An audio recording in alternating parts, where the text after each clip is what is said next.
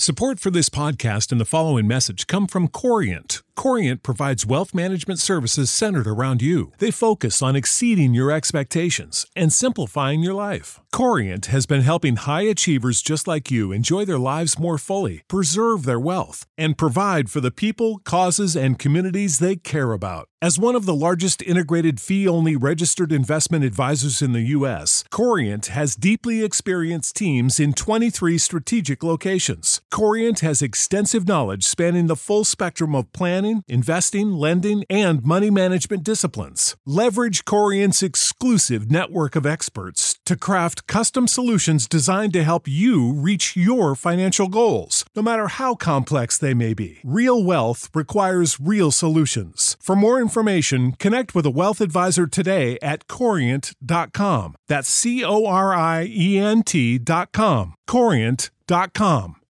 When you need mealtime inspiration, it's worth shopping Kroger, where you'll find over 30,000 mouth-watering choices that excite your inner foodie. And no matter what tasty choice you make, you'll enjoy our everyday low prices, plus extra ways to save, like digital coupons worth over $600 each week. You can also save up to $1 off per gallon at the pump with fuel points. More savings and more inspiring flavors make shopping Kroger worth it every time. Kroger, fresh for everyone. Fuel restrictions apply.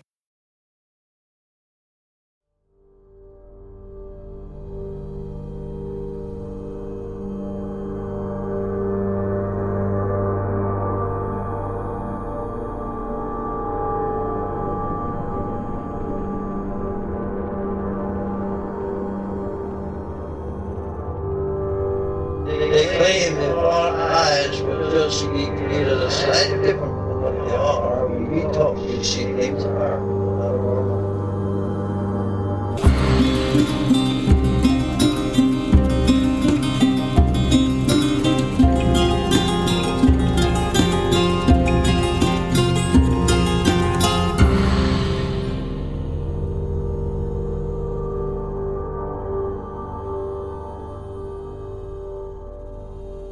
Welcome to Strange Familiars.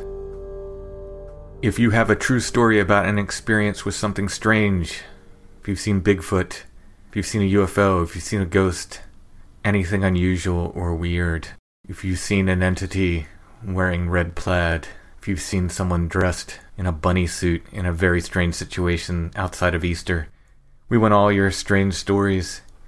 You can email us, strangefamiliarspodcast@gmail.com. Tonight we're going to be talking with Paul, who is sharing some of his stories with us, from possible Bigfoot encounters to a near-death experience. And some of my favorite are the stories he shares from Iraq. He's an ex-Marine, and he ran into what may have been these jinn entities in the mountains over there. Very interesting stories. We'll get to that interview in a minute. Before we get started, I'd like to thank our patrons. We could not do Strange Familiars without our patrons. They make the show happen. If you like what we do and you'd like to get more Strange Familiars, please consider becoming a patron at Patreon. That's patreon.com/strangefamiliars. For just $3 a month, you can get extra shows. We do at least one full extra episode of Strange Familiars every month for our patrons. But there are other levels of support there as well. You can check them all out at Patreon. Again, that's patreon.com/strangefamiliars. If you don't like the idea of a monthly subscription or recurring payment, you can check out the show notes at strangefamiliars.com, and you'll find a paypal.me link where you can make a one-time donation, and of course that helps a great deal as well. Another way you can help is to like and subscribe wherever you're listening, whether it's iTunes, YouTube, Stitcher, or wherever, and leave us those nice, kind 5-star reviews. So Creature Feature Weekend was a big success for us. We had a lot of fun. I was really excited to find out how many people listen to Strange Familiars, including Corey Feldman's manager. Came up and said he was a Strange Familiars listener. So a shout out to Dave. Thanks for listening. It was kind of surreal. Suddenly, a lot of people were coming up and saying they're listeners, even met some patrons. So that was amazing. It's amazing to meet listeners. It's amazing to hear your stories. I got a few really good stories, some really good Bigfoot stories. They will be coming up on the podcast. So all around, it was just a great time. And I'm looking forward to going back to Creature Feature Weekend next year. Next up for me is the Harrisburg Comic and Pop Con. That is September 21st and 22nd, just a few weeks away. If you're in the area, stop by. I'll be signing and selling copies of my books, maybe doing some art commissions and more. That's the Harrisburg Comic and Pop Con. That's going to be at the Harrisburg Mall, 3501 Paxton Street in Harrisburg, Pennsylvania. For more information, you can check out fourstatecon.com. That's fourstatecon.com. So let's go ahead and get to our interview with Paul.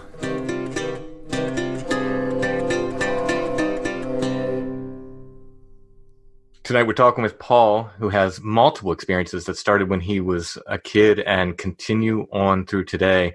Really excited to do this interview. How are you doing tonight, Paul? I'm doing great tonight. How are you? Good, good. Now, these started, you said, when you were pretty young, right? Yeah, they started around when I was 7, was the first experience I had. Basically, I was a kid. I was around 7. I was in a swimming pool with some friends learning how to swim. I was playing, pushing off against the wall with my buddies. And next thing I know, one of my buddies pushed really hard away at the same time I did. And he couldn't swim, so he dragged me under. And at the same time as he was trying to get up for air, he kicked me in the stomach. All of my air came out of my lungs. And I was like, what am I going to do? I'm going to drown. And I had my eyes closed. And next thing I remember, I just felt some peacefulness, and my lungs filled full of air.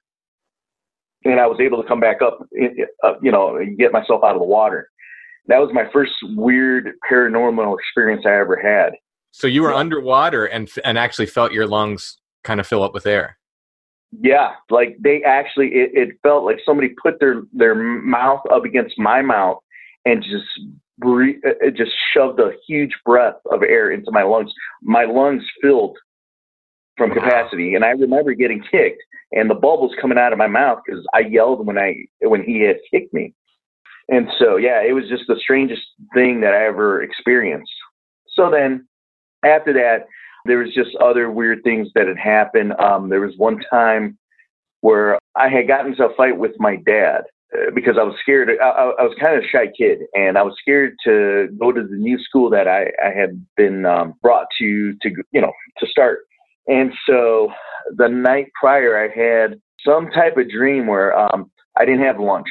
And so I remembered the whole room that I was in and the people that were in it, except for people didn't have faces. Like their faces were like kind of clouded over, but I could see all their clothes, their shoes, the uniforms the kids had on, and the teacher's dress she had on. And I remember this clearly. She had this white dress with these really big blue roses on them. And so that was a pattern of dress she had on, and with high stiletto heels she had on. And so back then, that's how teachers dressed back in the 70s. And so I woke up the next morning and I went to school, and that day I didn't have lunch. And I remembered everything that happened in the dream, where the student gave me her cold lunch and the teacher asked me, what's going on? And the whole conversation was exactly what happened in the dream. So I was just like, that was just weird. So then just more things continue on after that. Basically, like prior to myself getting married, well, actually I did get married. And this happened when I was my first year of marriage with my wife, who passed away, unfortunately, about 5 years after we had gotten married. We ended up taking a little trip to this place called Rubio Woods. It's right next to Bachelor's Grove Cemetery, which is in Midlothian, Illinois. And it's supposed to be the most haunted cemetery in the state of Illinois. And so it's used to be filled with bachelors that died out in that area. And it's like tucked away, nestled into these woods. Well, we ended up going out there one Halloween day, and I actually saw an apparition appear out of the woods. And it just took me by surprise. I stood in front of the cemetery while my wife and my cousin were inside the cemetery.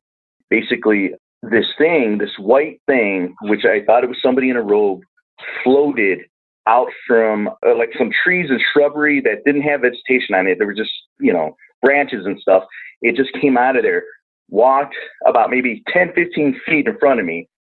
And right around the cemetery, there is a moat, I guess you could say, or kind of like a creek. Mm-hmm. And the apparition like floated.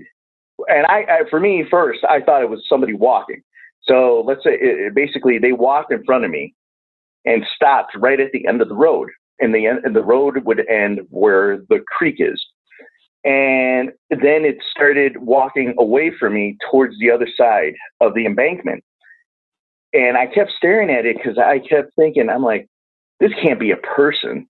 This has got to be some type of animal. And then as it got farther away, I was like, well, maybe it's a deer. You know, it's the back of a deer. And that's what it kind of looked like. I'm like, wow, what is this thing? As soon as it hit the embankment, it rose like out of the water, I guess you could say. Mm-hmm. And then that's when I was just like, oh, this thing is floating. And then I looked at the bottom of it and there was no legs, no nothing. This thing commenced to go to the right and floated, went past a small little tree that was probably about maybe like 2 arms put together at thickness, and never came out the other side. Oh. Yeah, it was the weirdest thing. So did it look like a hooded figure at first? Is that when it came out? Or, I mean, a robed figure. You didn't say hooded. Actually, this is what I thought. And when I spoke to my wife about it, I was like, honey, I actually thought it was some like Wicca, somebody like a witch in a white robe, or somebody performing Satan worshiping in a white robe. I kind of thought that that's what it was. It was a person, but it wasn't. It was just something, just a weird white robe thing floating in the air. That's basically what it was.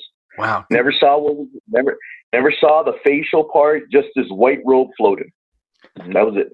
Did you get any vibe, or could you tell if it was male or female, or was it just too robed? No, I couldn't get a vibe if it was male or female. I just kind of figured it was just a person. I did get the feeling it was a person in a robe.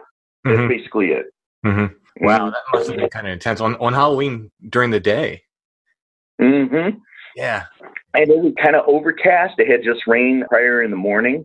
And I told my wife, Joey, I was like, hey, being in the cemetery kind of reminds me of Night of the Living Dead in black and white. So she was like really scared. Her and I, before she passed away, we used to do a lot of like cool stuff like that. We took one of those ghost tours, our second year of marriage. It was really fun. But the reason I did all that was because these strange things had been happening to me. And so after I had gone into the service, and I served in the military, and I served for about 8 years, and a lot of strange things happened to me in the military. More to say, paranormal, and I also saw UFOs while I was overseas in Iraq and Afghanistan. So we used to see those all the time. Oh, really? The other thing, yeah, oh yeah, you could see them. You could see them with a night vision goggles, and we used to think they were our drones. But they weren't. They would just act so weird, and they would just do these weird maneuvers that I'm like, man, if there's a pilot flying there, I don't know how you can take those G-forces, or we got some really cool equipment that we don't know of. Mm-hmm. You know? And the weirder stuff was, I was out on patrol, and I belonged to a special unit. I was a tracker. I'm half Native American, half Mexican. And so I learned my tracking stuff when I was a kid on the res with my grandparents, or my grandfather actually. And so when I went into the Marine Corps and they found out that I could do that, I basically was a tracker. They stuck me with a unit that we would track insurgents in the mountains and stuff. And so I was out on patrol with the guys, and I got separated. I'm the radio operator. We got separated because there was bad weather. And so I ended up getting lost. Go figure, right? I got lost. My radio communications were down. I wasn't able to reach radio contact with the rest of the team, so I had no idea what was going on. So I ended up traveling during the night and resting during the day because it gets really hot during the day. I ended up in the village, and we usually the military provides us funds And so basically they're like gold little bars and stuff like that we carry around with us that we can barter with. And so I was looking for a place to stay, and I walked into a village. And since I speak a little Farsi, I was able to communicate. And since I'm darker skinned, they kind of they're kind of more curious. And so, and I've always found that they're very welcoming when you're different, you know? Mm-hmm. And so I ended up walking into town, and there was a man that just came out of nowhere. And I started speaking with him, and I told him, of course, you know, I was looking for some place to stay. And he's like, "Oh yeah, here, I'll show you where." And he leads me into this little shack. Well, I set up my equipment in the shack. I paid the man. And he goes, "Hey, yeah, you stay here during the evening, and I'll bring you some stuff and whatnot." And he never did bring me anything. I paid him, and he left. And so I basically set myself up, rested for a couple hours, mostly during the day. Stayed there. I had set up my equipment so I can know if somebody would come in and I wouldn't get hurt and I'd be able to defend myself. And I set up my bedroll, make sure there was no creepy crawlies on the floor. And I always would carry a little candle with me. And my dad had always told me, always carry a candle, because a lot of little creepy crawlies don't like the light. And so that's what I did. And so I set up this little light, and I had this little light inside this little shack that had no windows. And so, you know, and I fell asleep. And so I woke up later in the evening, you know, dusk, got my equipment all situated, put away, put my pack on, made sure there was nothing left with my flashlight, walked on out. All of a sudden, this man comes up to me and starts, it was just white as a ghost, the weirdest look I ever seen. He's like, you there, you come out there? And I was like, yeah, I came out of there. Why? He's like, and then he's like holding me and like touching me, and like he couldn't believe that I was real or something. And I was like, what's wrong? And he's like, you come here. I show. And so I walked back. He flings open the door basically, and on the floor was a den of scorpions. Oh, whoever this person was that tried to get me in there, I don't know who it was, but I explained to the man, I described him to the man, and he's like, they've never seen anybody like that in this town ever, and they don't know anybody like that. And so it could have been an insurgent, or it could have been, a lot of people were saying it was a jinn. I was like, oh, I don't know about the jinn, but I could believe in somebody that not wanting me to be alive. Yeah. And so, but while you were in there, they didn't bother you. Nothing bothered you. No, because of the candle and because of what my father had told me to always do. And so I was just like, wow. And then after that, I walked out of the town. And as I walked out of town, I was out for like maybe about an hour walking and trying to get to the next rally point so I could meet up with my unit. And I'm telling you, I kept seeing things up in the higher areas of the mountains moving around. And I actually thought it was like insurgents or the Taliban. And the strangest thing, I started hearing somebody walking behind me, and I would turn around and I would see somebody with my night vision goggles. And I was just like, what is walking behind me? And I would see something duck to the side of the road, and I would duck over to the side of the road too. And I was just like, what is going on? And then I would see it peep its head out behind like small little boulders or little crevices along the side of the wall of the mountain. And basically I would have my night vision goggles on. I would see this thing. And so it got to a point where the cast over that was in the sky had dispersed. And so the moonlight was out. And so I took my night vision goggles off, and as soon as I would take them off, that shadow would disappear. I couldn't see the shadow with my own eyes. Wow. And when I would put the night vision goggles back on, I would see the shadow. It was the weirdest thing. And then I would see shadows like that up in the mountain and moving around. And so I talked to one of our people that were our interpreters, basically, and he had told me that those are jinns. And I was just like, wow, that is just the weirdest thing. And so we've always seen things like that. So this happened directly after you left this building with the scorpions. Wow. Mm-hmm. Wow. So put me in your boots there for a minute. You're lost, right? Mm-hmm. You're in unknown territory, right? There's potential for bad guys to be around, right? Yeah.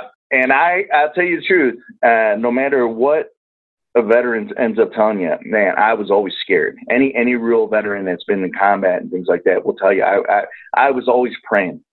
Mm-hmm. And it was like fear of just the unknown too. That was the weirdest thing. My father had told me, he's like, son, when you go over there to overseas, you need to be careful, because not only do you have to be careful of people that are alive, but also just that land is holy land.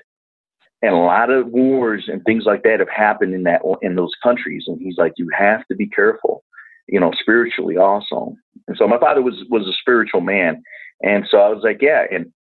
And I tell you, they say there's never an atheist in a foxhole. And that's the truth. I found that true. And half of my Marines, either somebody was praying to something or to Valhalla, but somebody found God somewhere. Well, so if you so one of these things happens, like let's say you just get lost, that has to put you on extra edge. I know you said you're kind of always on edge. So you're alone. You just come from this weird experience with the scorpions, which is just, if it's not maybe life-threatening, maybe not, but still it's disconcerting. The whole thing must have just been weird, upsetting, kind of off-putting kind of experience. You're walking alone at night, and then this other stuff is happening while you have to be worried about insurgents or whatever else, right? Mm-hmm. Yeah, and it's not only insurgents. You have criminal element, too. You have robbers and stuff like that. And you're walking alone. And I'm just one guy. I don't have the whole platoon, so I'm dipping and covering and trying to, be inconspicuous at the same time. So I'm walking and I'm hiding. Sometimes I'll walk out usually near the mountain, so I don't give. I'm not walking down the middle of the road like bippity bopping. I'm ducking myself too, Mm-hmm. And so I'm on edge all the time, and just seeing these things, it's just like. It is just the eeriest thing. You can hear things walking behind you, and there is nobody back there. Wow! And it's dark. I mean, it's like if that's why I had the night vision goggles on. There's no lights out there, And then you look up, and it's cast over, or the moon isn't out. It's like you can't see your hand in front of your face. That's how dark it is. Wow! So that even puts you on edge, Yeah, and I can imagine. Oh yeah. Wow, that's a really cool story. It's cool for me from here, I know. Maybe not so cool at the time. But yeah. So obviously you made your way back. How long did it take? Yeah, I got back. Oh, it took me about a day and a half. Oh, really? Wow. Yeah. And I made it to the rally point, and the guys were waiting for me. I was able to switch out the battery. Basically, I had a battery. And an extra one, but this one wasn't working. And when I met up with them, we also met up with another unit together. And so the other field radio operator was able to loan me the other battery, and I was able to get the communications back up and running. So that was the other thing that I found weird. All of my batteries, I keep charged, and they have a long charge time.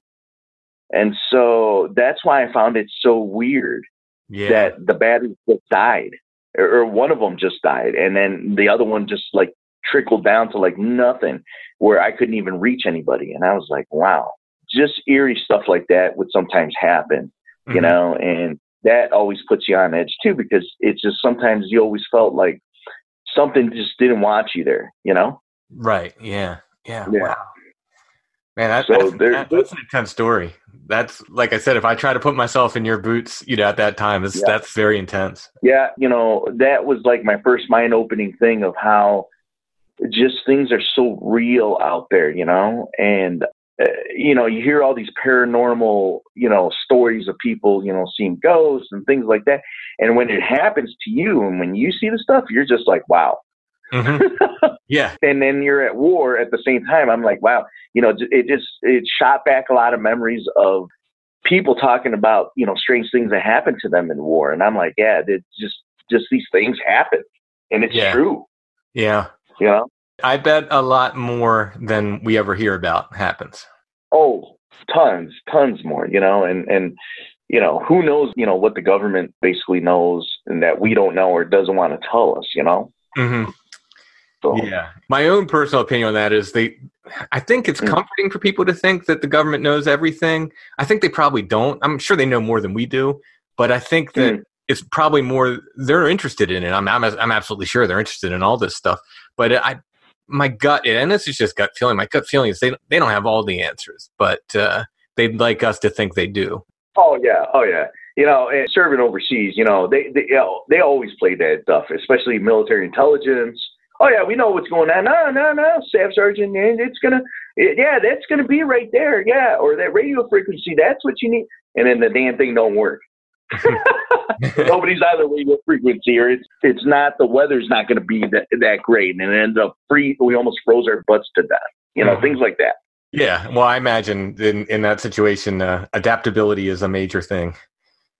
Yeah, improvise, adapt, overcome. That's what they tell us Marines to do. Well, there you go. Yeah, but those were some of the strange things that had happened to me in the military. Every time I would come back home from overseas duty, and it always happened back in Illinois, the strangest thing. So one night I came home and my wife and I were out up in our condominium on the roof in the evening, and we were swimming in the pool that we had up there.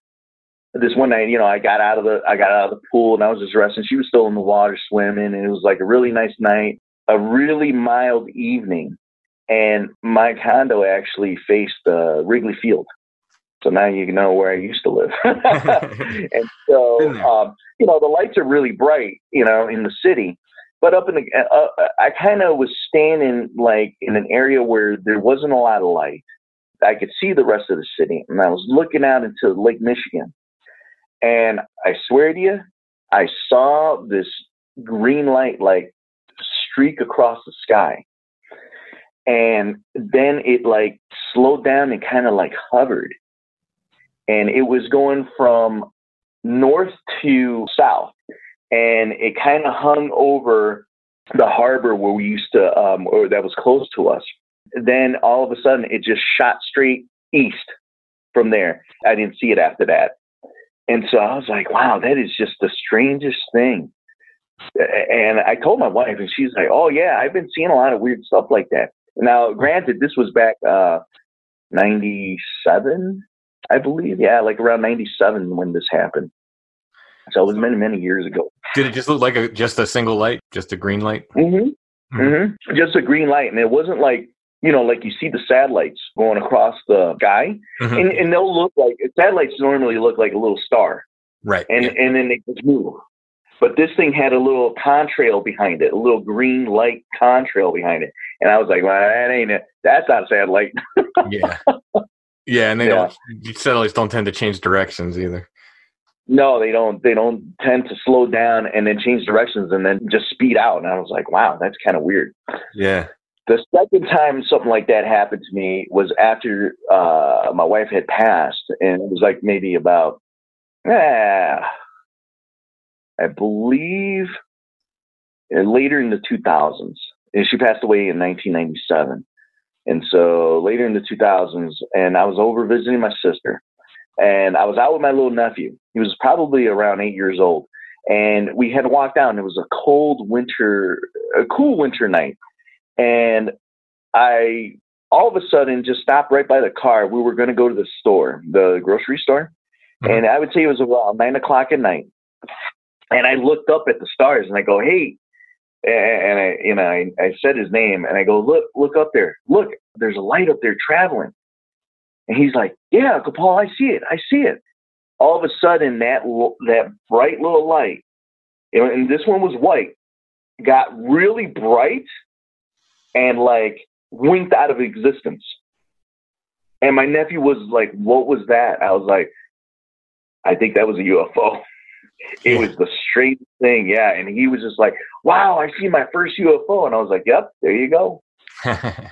Yeah, they're up there. Mm-hmm. I feel really bad with the people that, on both sides, they get ridiculed about talking about these UFOs and stuff. People don't believe them. But the other part is, when they talk about like the Men in Black and things like that. And I remember this. My gunner, Sorensen, he had served in a different branch of the military before he started serving with me in the Marine Corps. We had talked about that, and he served in the Air Force. And so Sorensen had told me he was on base one day and he was doing guard duty. And he said, yeah, I'll tell you this, there was a helicopter that landed. They came to the office where the commander was, and we have to ask for ID. And I asked the gentleman in the dark suit, because he landed in a black Hawk. And I go, well, what do you say? He goes, son, I can't give you my ID. And if I did, you would end up going to jail or something like that. And he's like, yeah, I let him in. Wow. I was like, okay, I think I would too, man. If he's like threatening you that you disappear. Yeah. And so that was my first story of like the Men in Black. Before I even knew anything about Men in Black or any of that stuff, he was the first one that told me about that. And that was one of the stories that we were talking about in boot camp, actually. Oh, and wow. So, yeah, so there, there's so many things that happen out there. And like I was, to get back to the point I was trying to make, like, when people do talk about their experiences, which I still think UFOs are paranormal also, they fall in that genre too.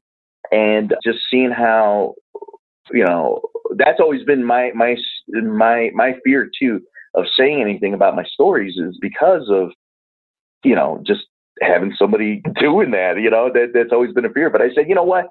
I'm getting up in age. I might as well tell the stories now before it's too late and have people enjoy, what experiences I experienced. Yeah. And I think, for me, it's great for me because I run the show, but I also think that it's great for, in a kind of a folkloric sense, that we're documenting all these stories, because I just believe like what we called folklore in the past was the same stuff. It was just people seeing, what we're calling UFOs and cryptids and ghosts today. They were calling fairies and whatever, wild men or whatever and stuff like that. Yeah, back then. And so it's great to get these stories documented. I can't write a book every week. If I could, I would, and I document this stuff in a book.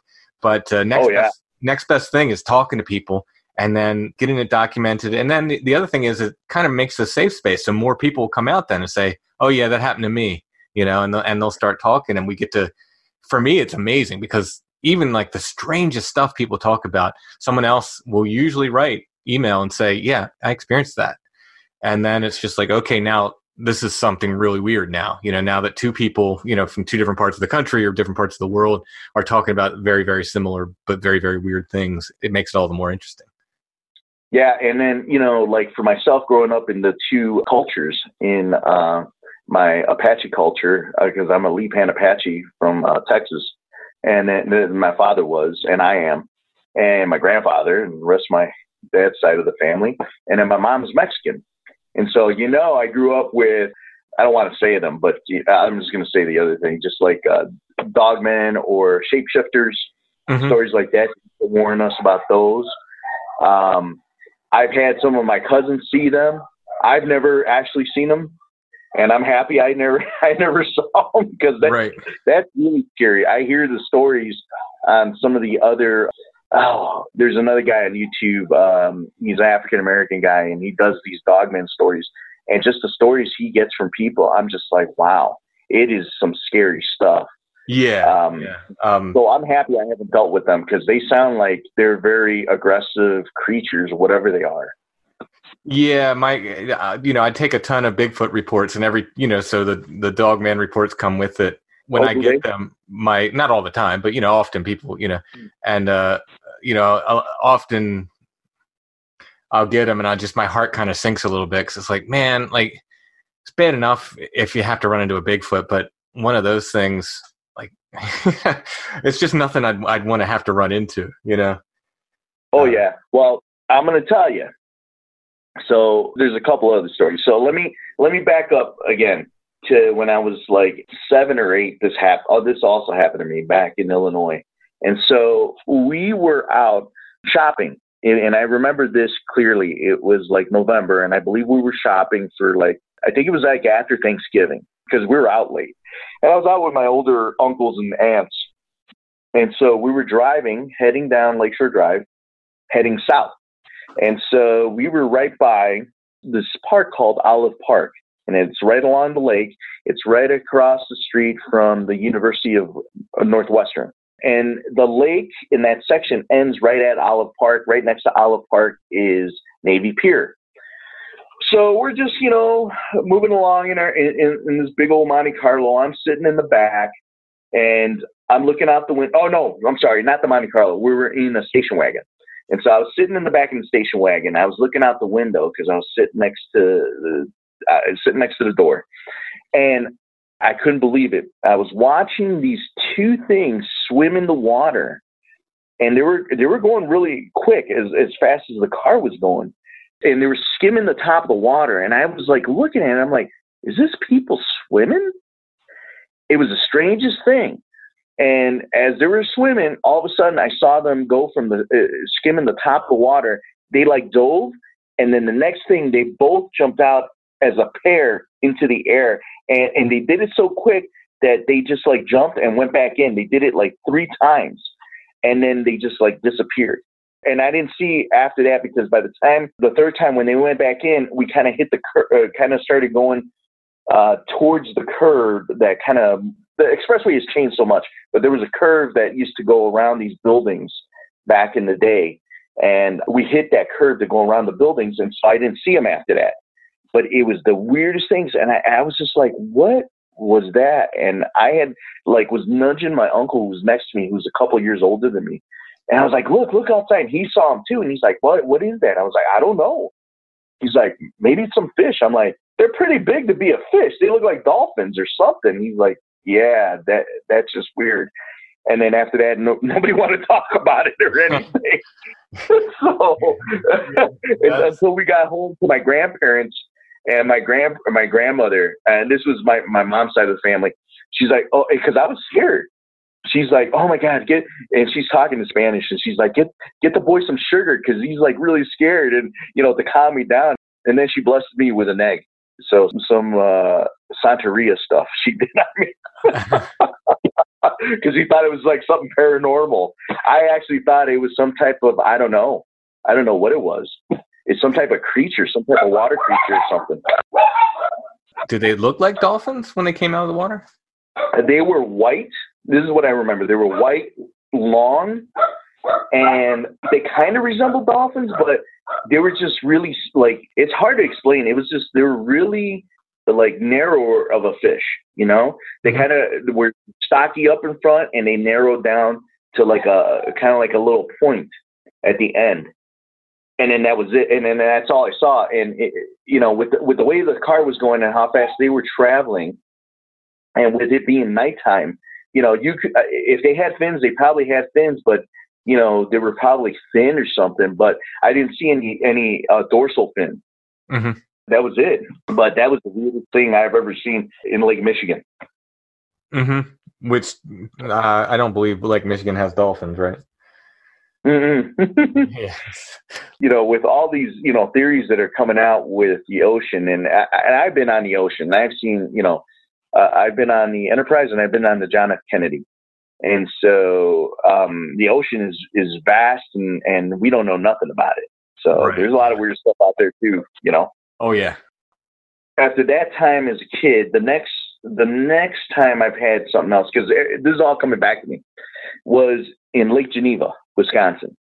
I was a junior counselor at this camp there in Wisconsin.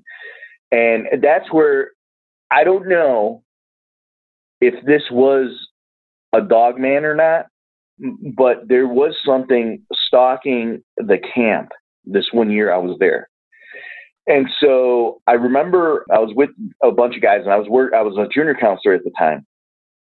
And I was up on, it was me and like 2 other guys. We had just went up to the top hill where the boys' cabins are.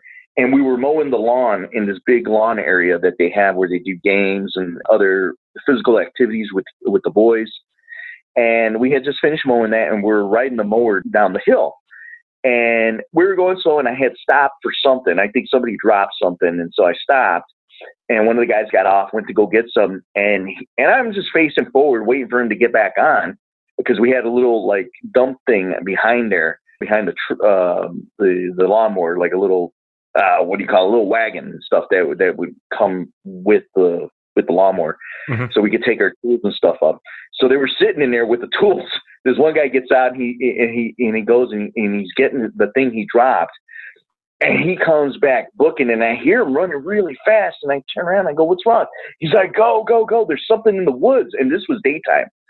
And I was like, "What? Really? Yeah, there is." And I turned around and I saw a tall, I don't know if it was a person or a tall thing, but it ducked behind one of the bigger trees off to the left of me.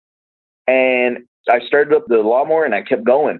And I basically put it on neutral, and I kind of let the steepness take us faster. This thing, whatever it was running right next to us in the woods. Oh, wow. And I was like, "What the frack? What is that?" And they're like, "I don't know." We end up getting down to the base of the hill. This thing kept up with us up, I would say maybe about 30 feet before we got to the bottom of the hill. It stopped. And I heard it stop because it, like, the way it stopped, you heard all the leaves and whatever it was running on, just like, you know, like somebody stops in dirt. That's what it sounded like. And I was like, wow, this thing was keeping up with us and going through all those trees. I don't know what that was. We get down to the bottom of the hill, and I tell the maintenance, the main guy, what had happened. And they're like, "What?" And they went back up there. We went with them to show them what area it was. And we saw the area where this, whatever it was, if it was a human being or if it was whatever it was, we saw the stop marks that it made, the streak marks for stopping. And they were like, "What?" And they actually ended up calling the sheriffs because we weren't the only ones that seen it. Other people throughout the week had saw something in the woods in the daytime and heard it in the nighttime. And so I had called my dad because I was like really scared at that time. I thought it was like a serial killer or somebody stalking or something like that. My dad was a government worker, and then my uncle was a police officer in Chicago. So he called my uncle. My uncle ended up doing a favor for my dad and called the sheriff's department down there. And actually the sheriffs and the city police investigated. And they said that there was something out there. We don't know what it is, if it's an animal or what, but we'll keep an eye on it. Okay, that's cool and dandy. And so that kind of calmed me down. The director of the camp brought me into the office and said, "Paul, don't worry about it. Your dad already made a big fuss about it." And I called your dad. And I told your dad that the sheriff came to see me, and so did the city police. And it was Williams Bay, Wisconsin, where this happened. And so it was the Williams Bay Police Department and the Sheriff's Department for that area. They both came, and that's what they did. So 2 days later, I was coming back to the cabin, and to my cabin that I was responsible for. And so my guy, or my counselor, the older one, was there, and he goes, "Hey," and I don't remember the other junior counselor's name, but he goes, "Hey, so-and-so wants you to go stay with him because his counselor is going to be back till later. And so it'd be better if you two stay together with the kids." And we were like, "Okay, that's fine. Cool. No problem." So that's what we did. I set up my little mattress next to his bed and stuff like that. And, you know, we kind of started, you know, went to bed, and we got the kids to sleep. And I would say about an hour afterwards, we're still awake. It's probably about 10:30, maybe. Yeah, about 10:30. All of a sudden, we start hearing something walking from the entrance, and you could hear stuff. The windows were open, but they had screens. And so we heard somebody walking.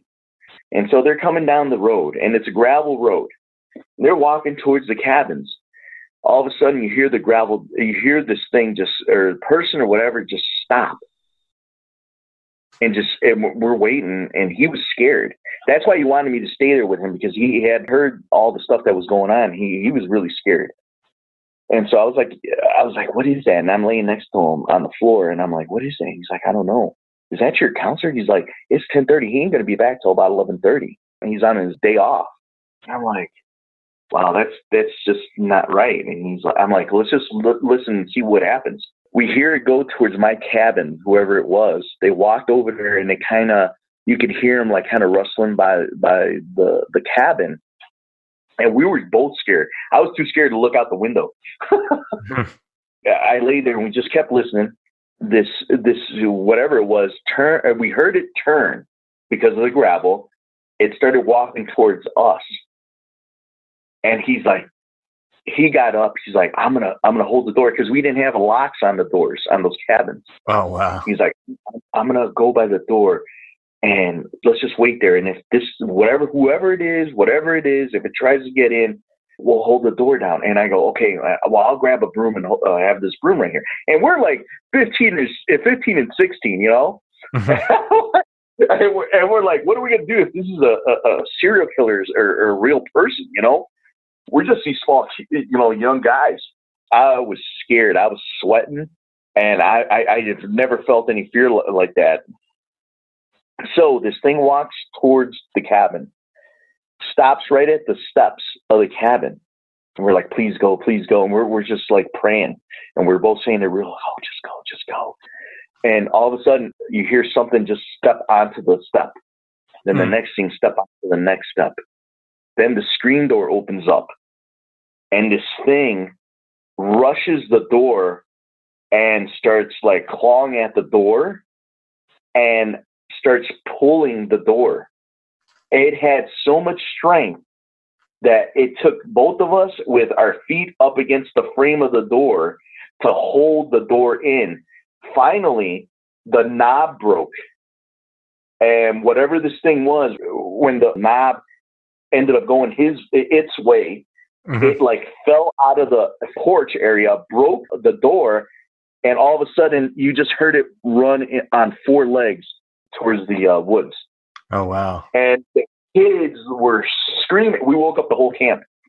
And then the sheriffs came, they investigated, and they said, yes, there was somebody, so on and so forth. And we never knew what happened, if they found the person or not. Yeah, that's creepy stuff. So that was creepy. And then after that had happened, a lot of weird things had happened. I got more stories for this camp. And so after that had happened, it was just like, we never knew, like I said, we never knew what happened. We never knew if they found somebody or if it was a person or what. And then I find out later, in my years, that they were talking about a dog man that was out in that area. So. Oh, wow. You know how to book flights and hotels. All you're missing is a tool to plan the travel experiences you'll have once you arrive. That's why you need Viator. Book guided tours, activities, excursions, and more in one place to make your trip truly unforgettable. Viator has over 300,000 travel experiences to choose from. Everything from simple tours to extreme adventures and all the niche, interesting stuff in between. So you can plan something that everyone you're traveling with will enjoy. Real traveler reviews give the inside scoop from people who've already been on the experiences you're considering. So you can plan with confidence. Free cancellation helps you plan for the unexpected. And 24/7 customer support means you can travel worry-free. Download the Viator app now and use code Viator10 for 10% off your first booking in the app. Find travel experiences for you. Do more with Viator. So then after that had happened. About 2 years later at the camp, 2 summers later, we were out hanging out at the, they call it the LITCIT lounge. And so this was the junior counselor's lounge. And this was going to be my last year as I believe I was an instructor at the time for the younger ones now. And so we were there. And so one of the younger kids, one of the younger junior counselors brings a Ouija board to play at the camp.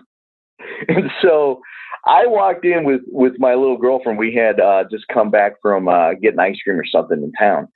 And we rolled up just to check on them, and it was almost time for them to go to bed at 11 o'clock. I would say this is about 10:45 or something. We stroll in and we walk in because it's all dark, and then you see a couple little lights on. We're like, hey, we better go see what they're doing. It's not playing, spin the bottle or something, So she and I go in there, and they're playing with this Ouija board. And we're like, I'm like, guys, you shouldn't be playing with that type of stuff out here. And they're like, no, it's all right. It's just a game, blah, blah, blah. I'm like, okay. And I knew a lot about that stuff. And it was just bad juju. My parents used to tell me that's just bad stuff. Don't be playing with that. sure enough, they're asking it like really stupid questions. And I'm like, okay, if you guys are playing, two people got to play with it together, on the planjet and blah, blah, blah. And they're like, oh, you know about it? I was like, yeah. So they ask it, we don't believe you have powers. If you have powers, make the lights go off. And those things, those flashlights dimmed out. There's 3 of them. They dimmed out. They flickered on and off 3 times. Me and the girlfriend looked at each other. I'm like, yeah, that's not cool to do. And so all of a sudden, after that, they then started, and we stayed there for a little bit and watched what they were doing. Because when I saw that, I was like, that's weird. I wonder if it'll do anything else. And she's like, yeah, let's watch. So then they asked it, hey, who's going to die next? Ooh. And so it started, yeah. And so it started spelling out a name, and it spelled out this little kid's name. I don't want to say his name. And so they spelled out this kid's name that was sitting there at the table, and his sister was sitting next to him, and it spelled out his name, and she freaked, and she's like, I'm done. I'm not playing this game. I don't want to have nothing to do with this game. And so she left. And so a lot of other people started leaving. And so that little boy still stayed because he was interested. And one of the other persons that left was the other person that was putting his hand on the planjet. And so I said, okay, I'll come play with you guys. So me being stupid, trying to show off in front of the girlfriend, I walk over there and sit down and start playing this game with them. They asked it some other question that it didn't like. It all of a sudden it said no. And next thing you know I got shocked, thrown back against the wall. All I remember is seeing this planjet and the Ouija board shoot up into the air and both start spinning right above each other. As soon as I saw that, I was like the second person out of that friggin' cabin. And I just ran. And I was just in fear. And all night, all I did was pray. I was like, I'm sorry, I'll never touch it again. I'll never deal with that Ouija board again. That stuff is weird. And I'm going to tell you, you want to know how true that stuff is? The little boy died the next year in Indiana. He drowned to death. Oh, wow. Yep. Yeah, I say in general, because, a lot of people will contact me and they say, I've had spirit contact in one form or another. I always warn them, don't ever trust them, because sometimes the information you get is going to be right. And a lot of times they'll start giving you right information to kind of, I don't know if it's intentionally to seduce you, but that seems like, that feels like part of it. And then they'll start lying, or giving you wrong information. And then, yes. And then you're all messed up. You know what I mean? So I always tell people, like, just be careful with these messages from beyond. Like, just don't trust them. Don't take them as gospel, because they often turn out to be, either not true or slightly true. Not what you think it was. Yeah. You don't know what it is because you can't see it. You just don't know what you're talking about. Yeah, exactly. And it might be, I have a friend who does it, kind of frequently. By it, I mean spirit contact, not Ouija board. And he says, like, he just thinks they're either incompetent and they're trying to give you an answer and they don't know, or they think it might be true and they're telling you what they think is true and it just ends up being wrong. And I said, well, that's fine, but the end result's still the same. The end result is you still can't trust it, Yeah. And there's a lot of weird stuff that is just, with that type of thing. And, for myself, there are so many things that we don't know that are out there, and I got all the books from Ed and Lorraine Warren on audio. I love that. Ed was another salty veteran, and he was a great guy. From just watching the videos, I'm like, oh yeah, he's a Navy guy. And his wife was, a really nice lady and everything. And I've never met him. I wish I would have been able to meet him. And I'm so saddened to hear, just heard that she had passed away recently. Yeah. And so that was a big loss for that, And some of the stuff is hyped up about things that happen with them, and some of the things aren't. But the main point Ed used to always say about the paranormal, you don't know anything about this stuff. And these things are dangerous, and you have a brush with them, keep it as a brush, and that's it. don't get overzealous about trying to figure out what it is, because you'll never know what it is. They certainly can be dangerous. And the thing about, I never want my future told. People a lot of times, you want me to tell your future? No, I don't, because whether it's true or false or not, I don't want anything like that to get in the back of my head and influence me. Like with the story you told with that kid, maybe it was perfectly natural. Or maybe that little information just like was a seed, that got in the back of his head. And in a way, he, not to blame him for his own death, but you know what I mean. Well, no. And the way he passed away, from what I understood, he was out trying to save one of his friends, because I think the friend got caught in an undertow. And he was swimming at the same time. I believe a lifeguard went to go swim. The lifeguard actually didn't notice that he was in the water with him, alongside of him. And the lifeguard actually kicked him in the head and knocked him out. Oh, wow. Yeah, it's tragic. I mean, it's tragic no matter how it happens. It's just tragic. But, you wonder if he never heard that information, would things have gone any differently? And that's what I'm always like, when people want to like, you want me to tell your future? Nope, I do not. I don't want to hear it, because it's not information I need to know. Mm-hmm. It's just eerie. And for myself, I did have my future told, but not by a human being. And this is still part of the stuff that I we're going to go into some more. And so I think you can do a whole show about me half the time or half it up. So there's so many stuff that had happened, and everything's like coming back to me for all the little stuff. So you got to bear with me. I might jump around. For myself, I ended up getting injured in Afghanistan, and I almost had my arm severed off by a piece of shrapnel, a large piece of shrapnel. And so I've got a lot of shrapnel inside me and stuff like that. And so because of that, a lot of the shrapnel is still coming out of my body. Well, I ended up getting this thing called the lipoma that grows around the shrapnel to protect the body. And so this thing was on my back, and my little sister, who's only 10 years younger than I am, she had told me, "Hey, you're starting to look like Quasimodo. What's that on your back?" And she had walked into the bathroom when I had gotten out of the shower. I was like, "What are you talking about?" And she's like, "You got a big old lump on your back." I'm like, "What?" She goes, "Did you get hit or something?" I was like, "No." And I looked at it and I was like, "Oh yeah, you're right. I never even noticed that." My girlfriend didn't even tell me that. My wife had passed at this point. Mm-hmm. She had gone up to heaven. Anyways, I ended up going to the doctor, and the doctor told me it was that. And he's like, "Well, we'll remove it." And I was like, "Okay, that's great." And so I got all prepped for surgery a couple of weeks later, and went into surgery, and they set me all up and they anesthetized me, And so I've been under the knife a couple times before that. And I don't know if you have been, but every time I've gone under the knife, it's always like, it's just black. And I've asked a lot of people that, is it just black for you? And they're like, yeah, it's black. And then all of a sudden you wake up and you just hear everybody around you. You can't see when you wake up from the anesthesia, but you just hear everybody. And I'm like, yeah, that's true. That's how it happens. She's like, and the couple of people I talked to, yeah, that's how it happens. Mm-hmm. Yeah.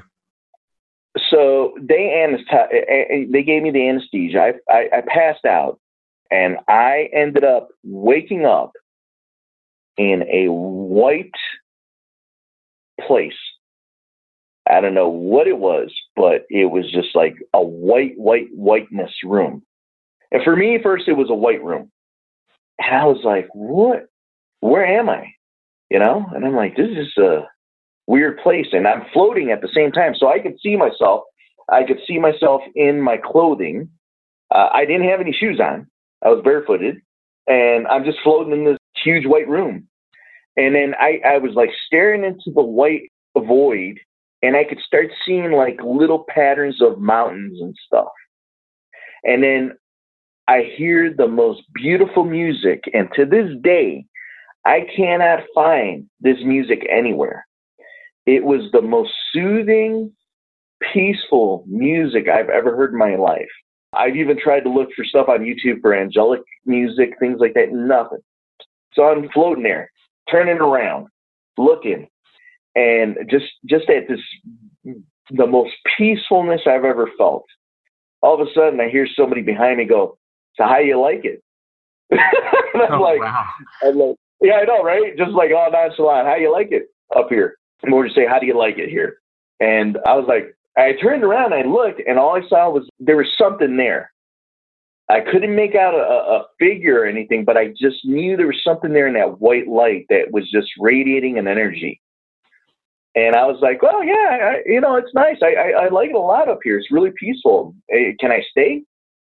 Well, Paul, no, you can't. I was like, okay. And I'm like, why can't I? Because you've got something to do for me back on Earth. And I asked him, what do I got to do? He's like, it's something very, very important that you need to do. And I'm like, well, I don't want to go. I want to stay. He's like, you cannot stay. Everything's been planned out for you. And just trust me, and you need to go back.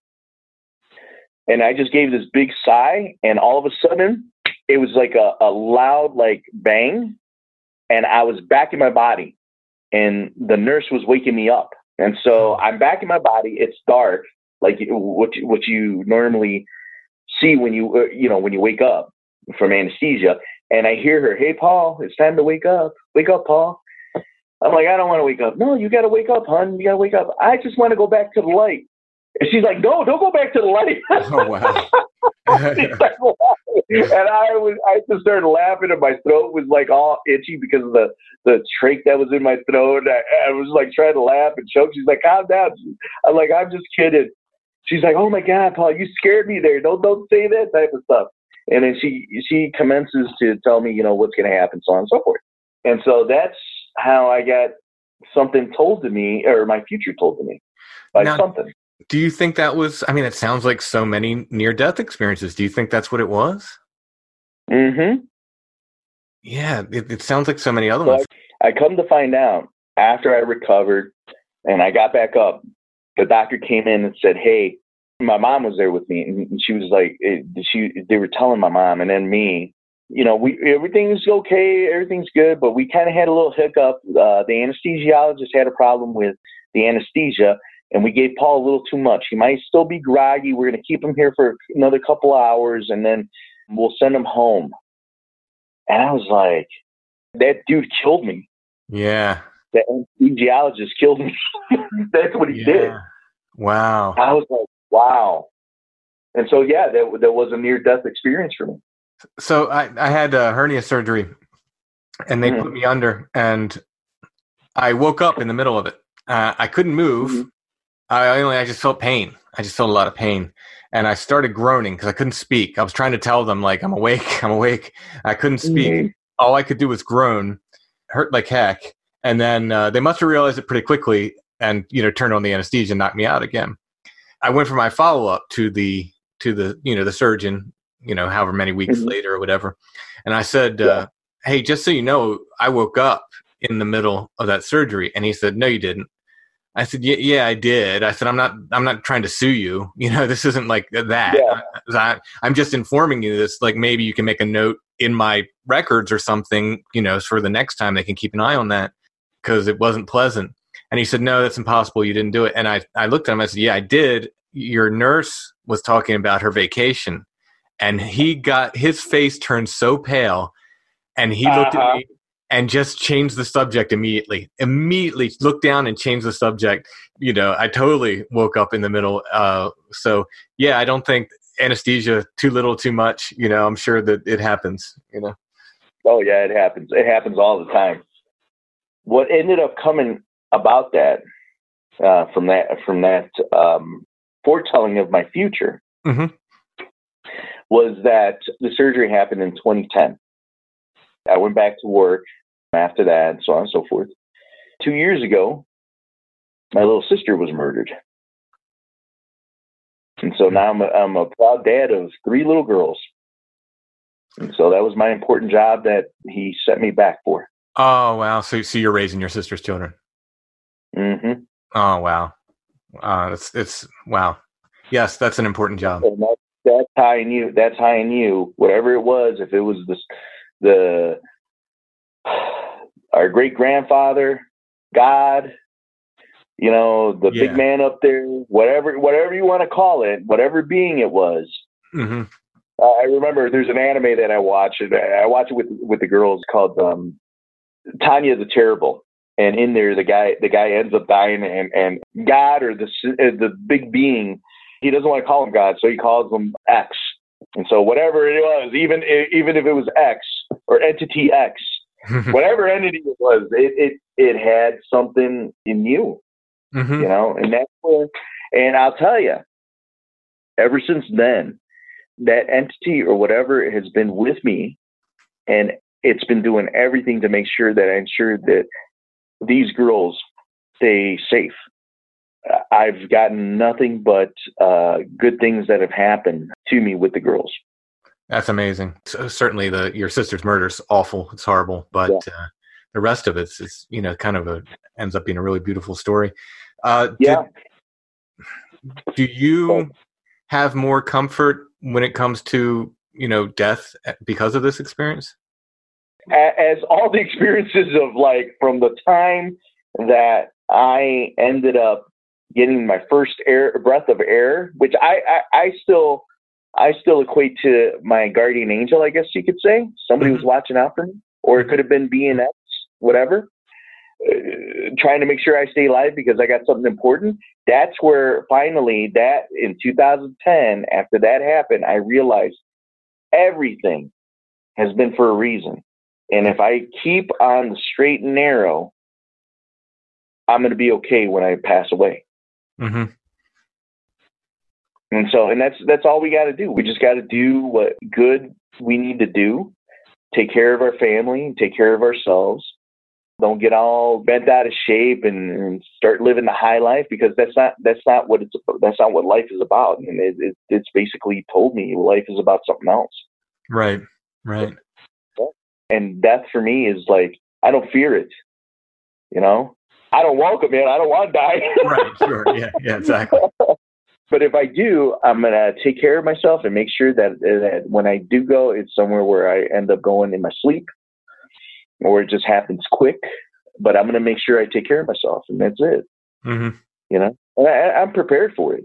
I'm happily. I know that just doing what it wants me to do, or what both of them, which is my sister and whatever this being is, wants me to do is make sure that these girls grow up and they become, good people in this world. And I fulfilled my real mission, I guess you could say. Right on. And so that comes to the one that happened 2 weeks ago, the paranormal thing. So the girls and I were sitting in our living room, and they're little. They're not even teenagers yet. And so they've got little phones, and I don't have TV in my house. I took the TV away. There's no TV in our house.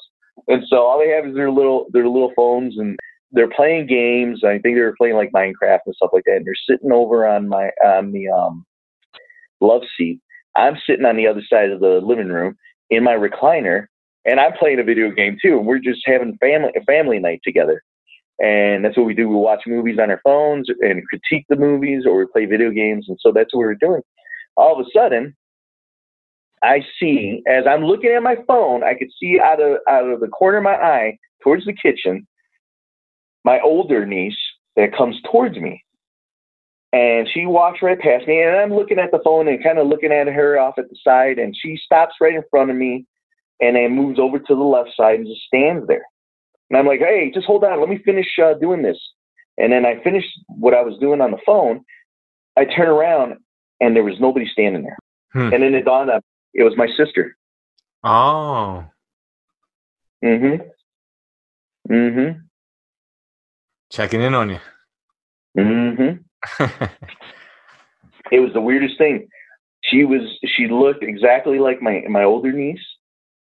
Had on the same type of clothes my older niece had on, except for instead of having a Coca-Cola shirt on, she had a black shirt on that kind of looked like that Coca-Cola shirt she has, but with the numbers 88 written on it. And I was like, it was just weird. And I go and I look over and I call out to my older niece, and she's like, "What?" And I see her with the other girls. It was dark. The light wasn't on. It was just pitch black in the house. Mm-hmm. Do you remember your sister actually having a shirt with 88 on it? Mm-mm. Mm-mm. No, never seen a shirt like that with her, with the number 88. She just had on some ensemble that resembles what my older niece just got from my mom the week prior. And my mom came out from the city out to visit us out west where we live. Does the number 88 have any significance that you? I don't know. Yeah, I don't know. I'm still trying to figure it out. So who knows what it is?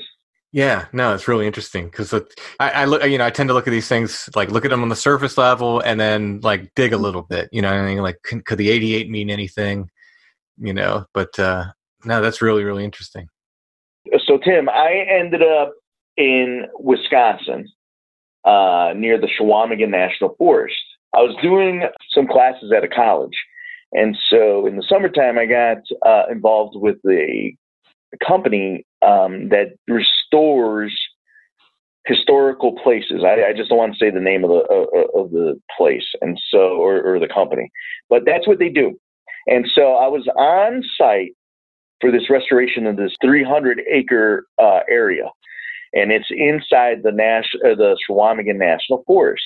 This property, and it was donated to a college. And so while I was there, we got to sleep outside in tents or whatever you want to do throughout the week. And I had a whole bunch of things happen to me in this property. So the first thing that happened to me was I was told that the place is haunted, right? And this was by some of the people in the town where this property is located. And so I was like, oh, really? And it was like, through conversations at restaurants and things like that, because they knew we were up there working on this place and trying to rehab it or restore it. And they were very excited about it because it's like a monument for them and stuff. And so, and a lot of stories that go along with that place for the people who owned it. There were wealthy paper barons that owned this property. This property was donated to this college. So I was up there one day. I had just gotten in on a Sunday because I would go home on the weekends. And so I came back on Sunday. I would leave on Friday, come back on Sunday. And Sunday evening, I get there like around 6. I pull in, I got some beverages and food, and I walk into this area that used to be a milking facility for the owners of this place. It was like a little dairy area. They had cows in there back in the day. This was back in the 1930s, and then no longer had that. They turned it basically into a garage. And it's a really big place. And so I walk into the place because I saw somebody who was my buddy, Phil, walk past this window of one of the doors and walked into another section of the garage. And I was like, oh, Phil's in the freaking place. I'm going to go in there and say hi to him and drop off this food and beer. And so I walk in with everything, and I'm like, hey, Phil, what's going on? This man, I didn't see him. And I'm like, oh, maybe he walked into the other area. And so there's bathrooms on the other side of the building. I was like, oh, maybe he was going in to go take a shower or do something. I'll wait for him to come back, and I'll just put these groceries away. So I'm putting the groceries away. I got my back turned away from the area where he walked towards. And I start putting in stuff, and I'm almost done. I'm just loading up all the beverages onto the door. And I hear somebody from behind him, and it sounds just like Phil. Hey, what's up? And I go, hey, what's up, Phil? What's going on? And I turn around, I got a beer for you. And there was nobody behind me. And I got the coldest chill I ever had in my entire life of anything. Nothing else that I've seen paranormal has given me a chill like that place did. And so I end up telling it, well, you can help yourself to the beverages and the food. More power to you. I'll see you later. And I grabbed myself and I walked out of the building. That was just like the weirdest thing that ever happened to me there. And then I walked up to the other section in the property where I knew everybody would be at. And I was actually looking for my buddy Phil, and he was in there up there. And I go, Phil, were you downstairs? And he's like, no, man, I've been up here for the past hour. Well, I just saw something down there. And they're like, you did? we're like, man, we were waiting for somebody to see it because so-and-so saw something here. And then all these stories started coming out of people seeing stuff around in the woods and in the buildings during the day and night. So that was the paranormal stuff that happened to me. So then about 2 weeks later, and they got bears up there like there's no tomorrow. So there was a bear that was up there, and we shoot it away. And so it was a young bear. And finally, one of the sheriffs came by and did something to it. And I think they shot at it or something with like, I don't know if it was pepper stuff or like those bean bags, but they scared it away. And I knew as soon as they hit it with a bean bag, it ain't coming back. Right. So they did that. And that night that happened with the bear, I went to sleep. Everybody else was sleeping in tents. I ended up making up my vehicle, which was one of those Nissan truck, little SUV things. I turned that into my tent.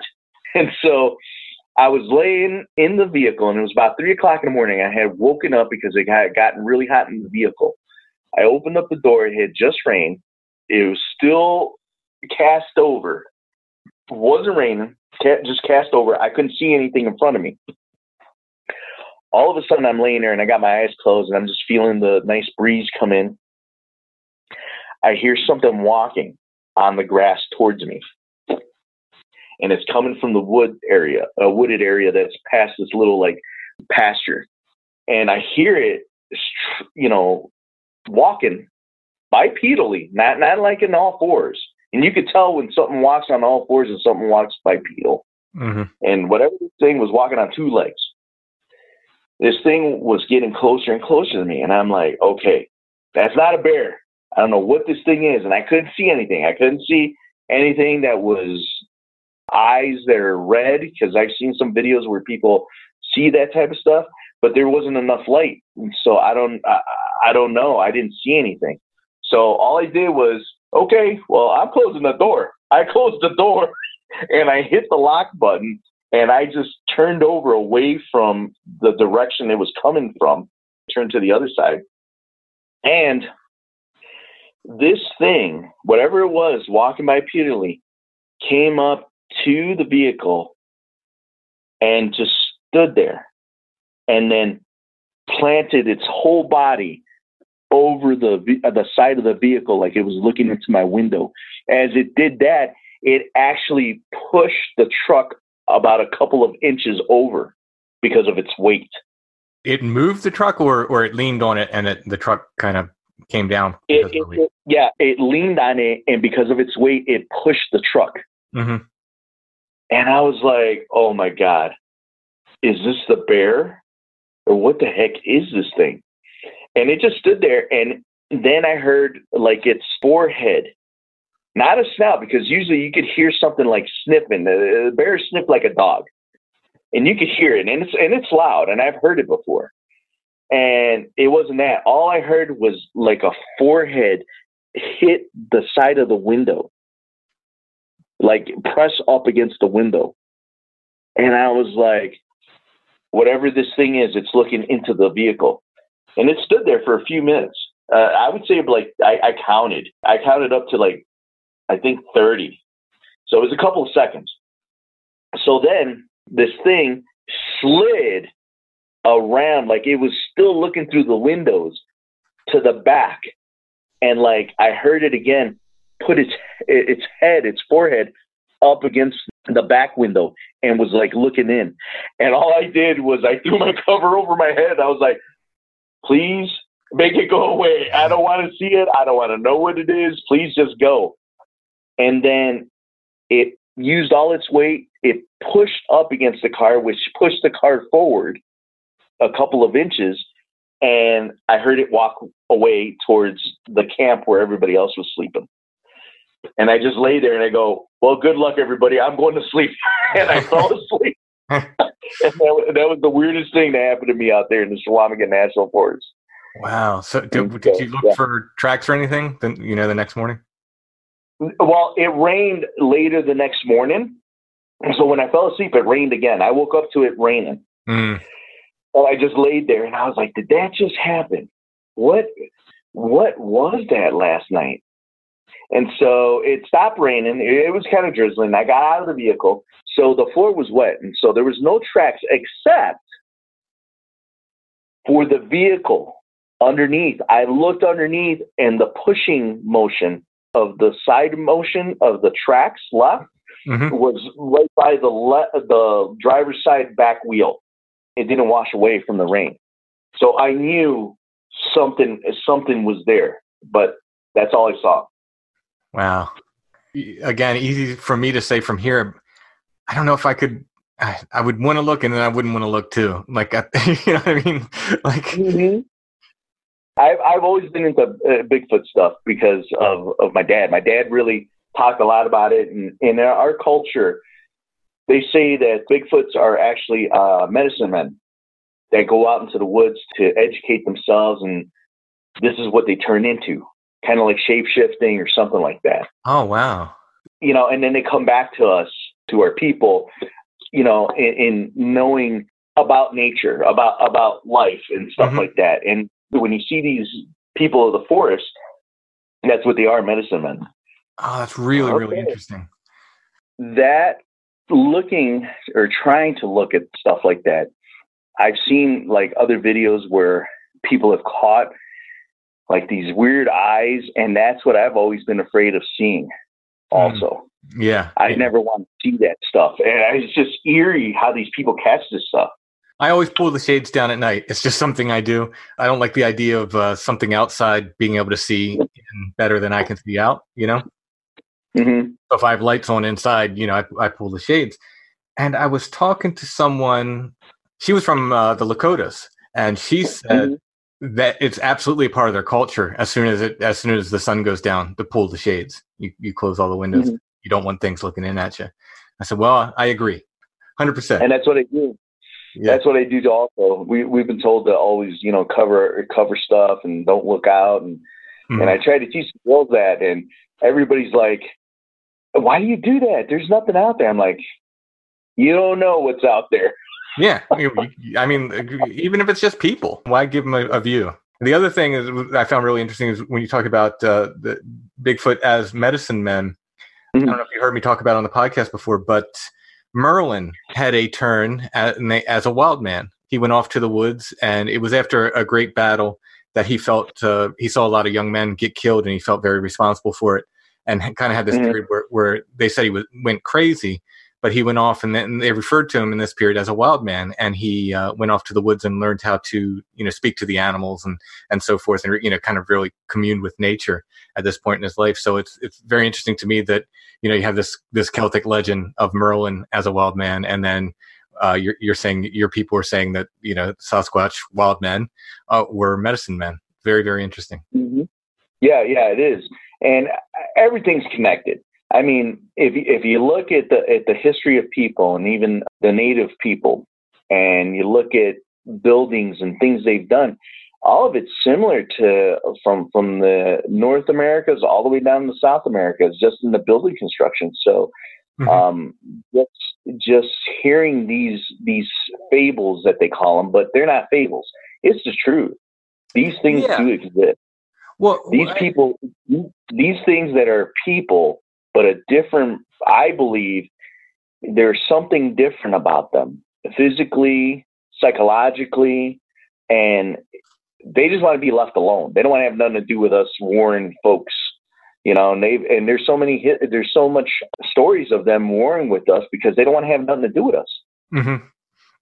So yeah, I think these stories survive because they teach lessons. That's the case with most folklore. I do a lot of traditional folk songs and stuff, and there's there's two sayings that go along with it. One is that a bad folk song doesn't get to become traditional, and the other is there's always some, you know, nugget of truth in every folk song, in every traditional song. And you know, these stories, if you look at the other folklore, even take, you know, not looking at Bigfoot, look at other folklore, often they're teaching lessons. They're teaching you what plants are poisonous, which plants might be, you know, helpful for healing, and this and that. So there's a reason why these wild man stories have survived as well. And I think they were teaching us about them for sure. And they're remarkably similar across different cultures. I mean, there's some that change. There's some, you know, some people will say it's this or it's that, but there's a lot of similarity across culture. Yeah, there is. There is, and then some of the stories, that I hear that are on those audio books stores and stuff like that, and I've listened to some of them, like this guy Rusty Wilson, I believe his name is, and I hear of some of his stories, and I don't know where he gets them from, and it could be from people that tell him, these stories, because it seems like that. And when I look up some of the areas that he talks about, or where some of these stories go to, they connect to a lot of places where there are these wild beings living in, And I'm like, these stories have to be true. These things are happening to these people, and it's just so bad that people get ridiculed about them, or people make fun of them like that. You know. Yeah. The other thing, like the children around where we live, with my culture, and we also believe in the shapeshifters and things like that, and they're dangerous.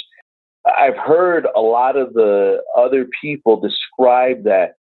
Some of the people that say, like the Wendigo, which you shouldn't mention the name, but I mentioned it, that sometimes the people confuse that they think it's a Wendigo when it's actually a Bigfoot, and that there's different types of Bigfoots. Also, I've heard that they're ones that are really nonchalant, to ones that are way dangerous and will kill you, to the real big ones.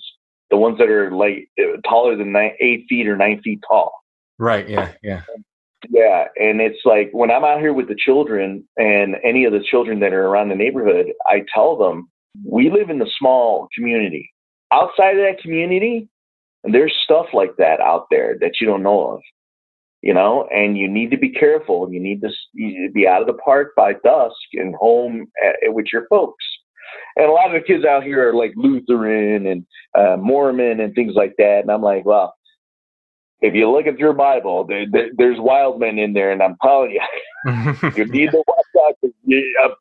We're in a land that's like that. We're in a Western free land that these things still roam in. Yeah. know? And well, I mean, it's the same thing with the newspaper articles I collect. Yeah, some of them are exaggerated and some of them get a little silly. But when it comes down to the behavior that they're talking about, it's the same behavior people are describing today. The way these things behave, it's exactly the same. And often some of these old newspaper articles, there's stuff happening in places that are, it's just been built up since then. There was nothing there before, and now it's a, metropolis. Some of them, that are out in the wilds, are places that are still wild. It's that exactly like you said. We're still getting reports from these same places. Yeah, and when we drove up to Yellowstone, I told the girls, and there are Bigfoots out here, and they're like, really. And when they saw how big just the park is, they're like, oh yeah, Uncle Paul, there is probably that stuff up here. I'm like, yeah, I know there is. We saw a moose. You saw a moose out there, and they're like, yeah. Well, I'm like, if you see a moose, I'm telling you, you're gonna see weird things out there in that area. And then when we stayed up there, we were talking with some of the people in that area, in the camping area, and they were also telling us about the Yellowstone Lake. That like a lot of weird things happen up there to people. That people disappear from these fogs and strange sounds that they hear up there. And I was like, really? They're like, oh yeah, you need to be careful with your girls when you're up here. You stay together, so on and so forth. And I go, I already know that, but I never knew anything about no weird sounds. And they're like, yeah, if you go online, people have captured these weird sounds. And when I did that, after I had come back from the park, and I checked it out on the internet at our hotel, and I was like, wow, that is just weird. People disappearing in these strange fogs that happened in Yellowstone. I was like, wow. Yeah, that's weird. So, yeah, and so it's just amazing how things like this happen out here.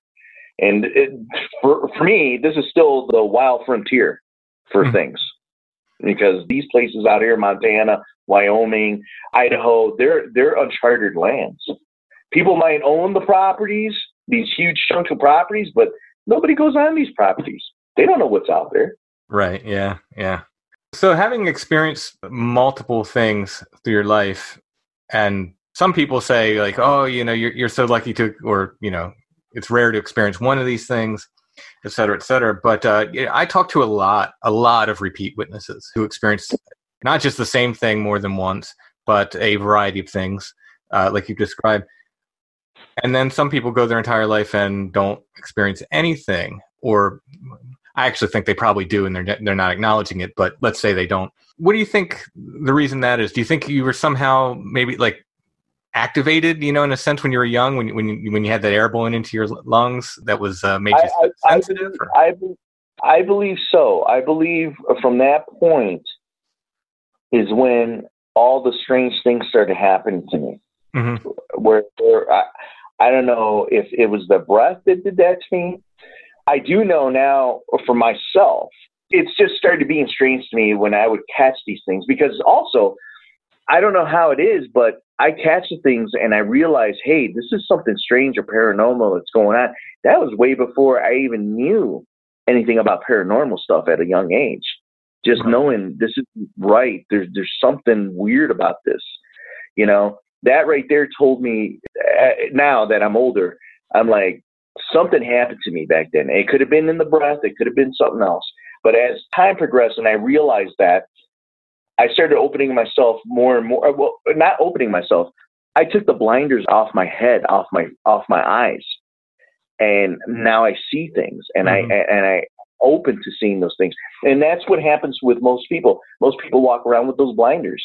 They don't want to see it. Yeah, I think that's absolutely true. I think people have more experiences than they realize, and they shut down. Mm-hmm. For whatever reason, they're either not ready or just they explain it away in such a way, that they can just kind of write it off.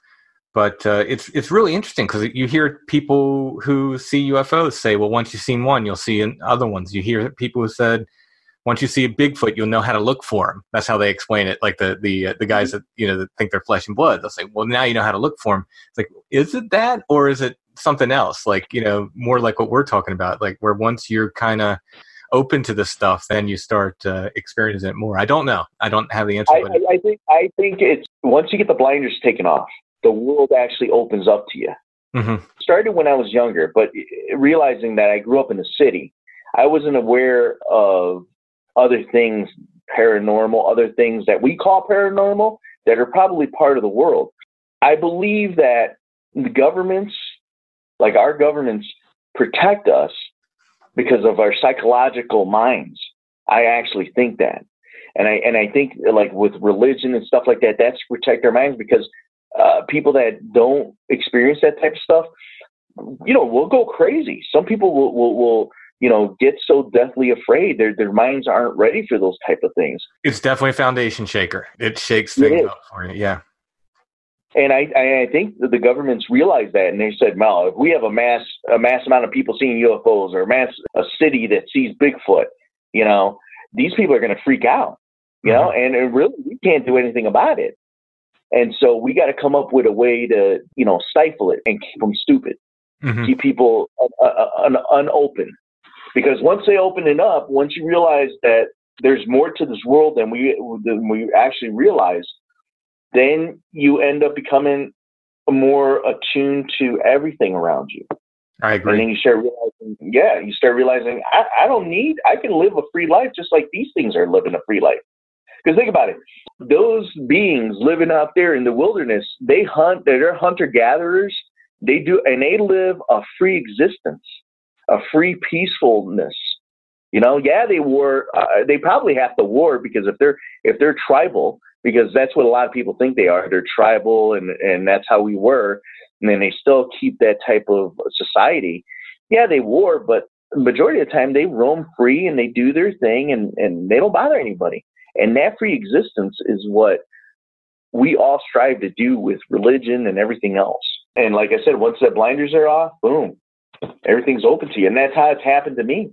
With that first experience to the one in 2010, it just opened me to, there's more to life than this rat race 9 to 5 thing. There's things that are out there that I still want to investigate, and I still want to look for, and I still want to see, except for Bigfoot's eyes. Right on. That'll be a little too scary. I could deal with them in the daytime, but seeing that in the nighttime, that would freak anybody out. Again, easy for me to say from here. I think I can deal with getting a good view of one at a safe distance outside.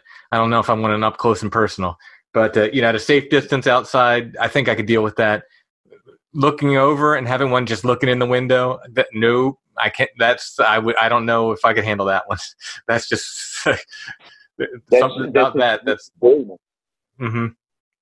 Yeah, and even with aliens, just weird stuff like that. Like watching that movie Communion from a long time ago, the one with Christopher Walken. I love Christopher Walken's movies, so I watched Communion. And just seeing the aliens come out, I mean, even that is scary. Yeah. And then some of the videos that you see, and you see them creeping through windows and peering through windows just like a Bigfoot would do. I'm like, man, I don't want to have nothing to do with that. Yeah. So, but that has been most of my paranormal stuff that I can remember. Well, thanks, Paul. Thanks for sharing your stories. Yeah, anytime. And if I get more stories as the year goes by and you still have your podcast, I'll come back and tell you some more that has happened. Yeah, definitely. Keep us updated. Okay.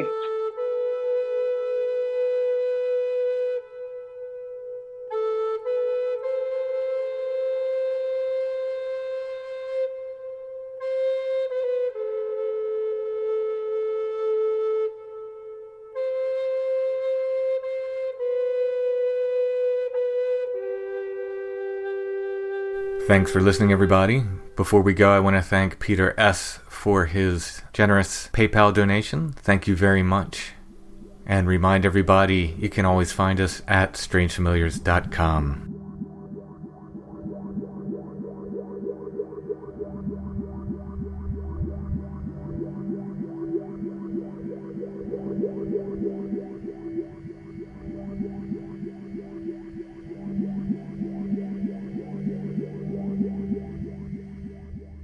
Strange Familiars is a production of Dark Holler Arts.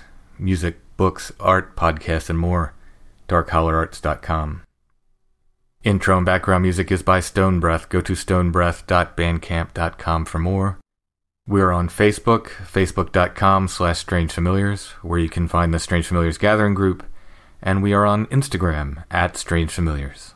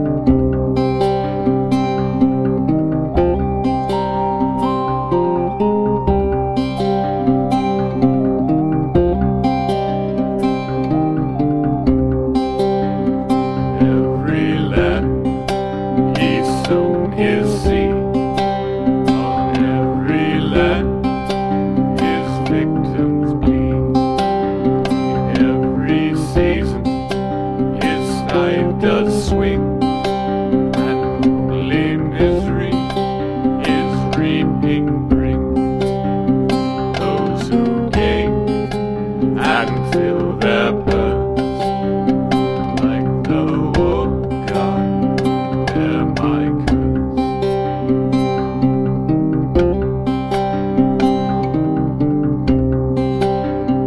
Crows on the cradle with warning words, the dead on the field with circling birds. Rich sit back and gain from war, while battle's burden falls on the poor. Let us turn and worship no more the blood-red god of endless war.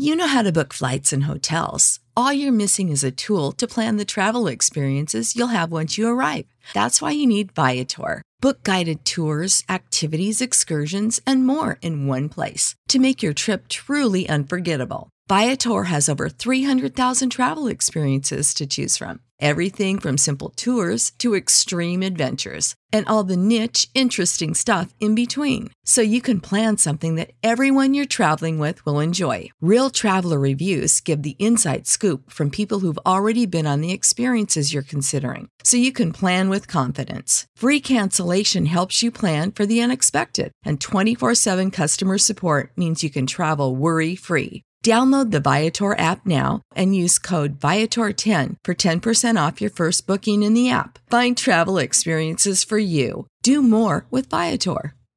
Support for this podcast and the following message come from Corient. Corient provides wealth management services centered around you. They focus on exceeding your expectations and simplifying your life. Corient has been helping high achievers just like you enjoy their lives more fully, preserve their wealth, and provide for the people, causes, and communities they care about. As one of the largest integrated fee-only registered investment advisors in the U.S., Corient has deeply experienced teams in 23 strategic locations. Corient has extensive knowledge spanning the full spectrum of planning, investing, lending, and money management disciplines. Leverage Corient's exclusive network of experts to craft custom solutions designed to help you reach your financial goals, no matter how complex they may be. Real wealth requires real solutions. For more information, connect with a wealth advisor today at Corient.com. That's Corient.com. Corient.com.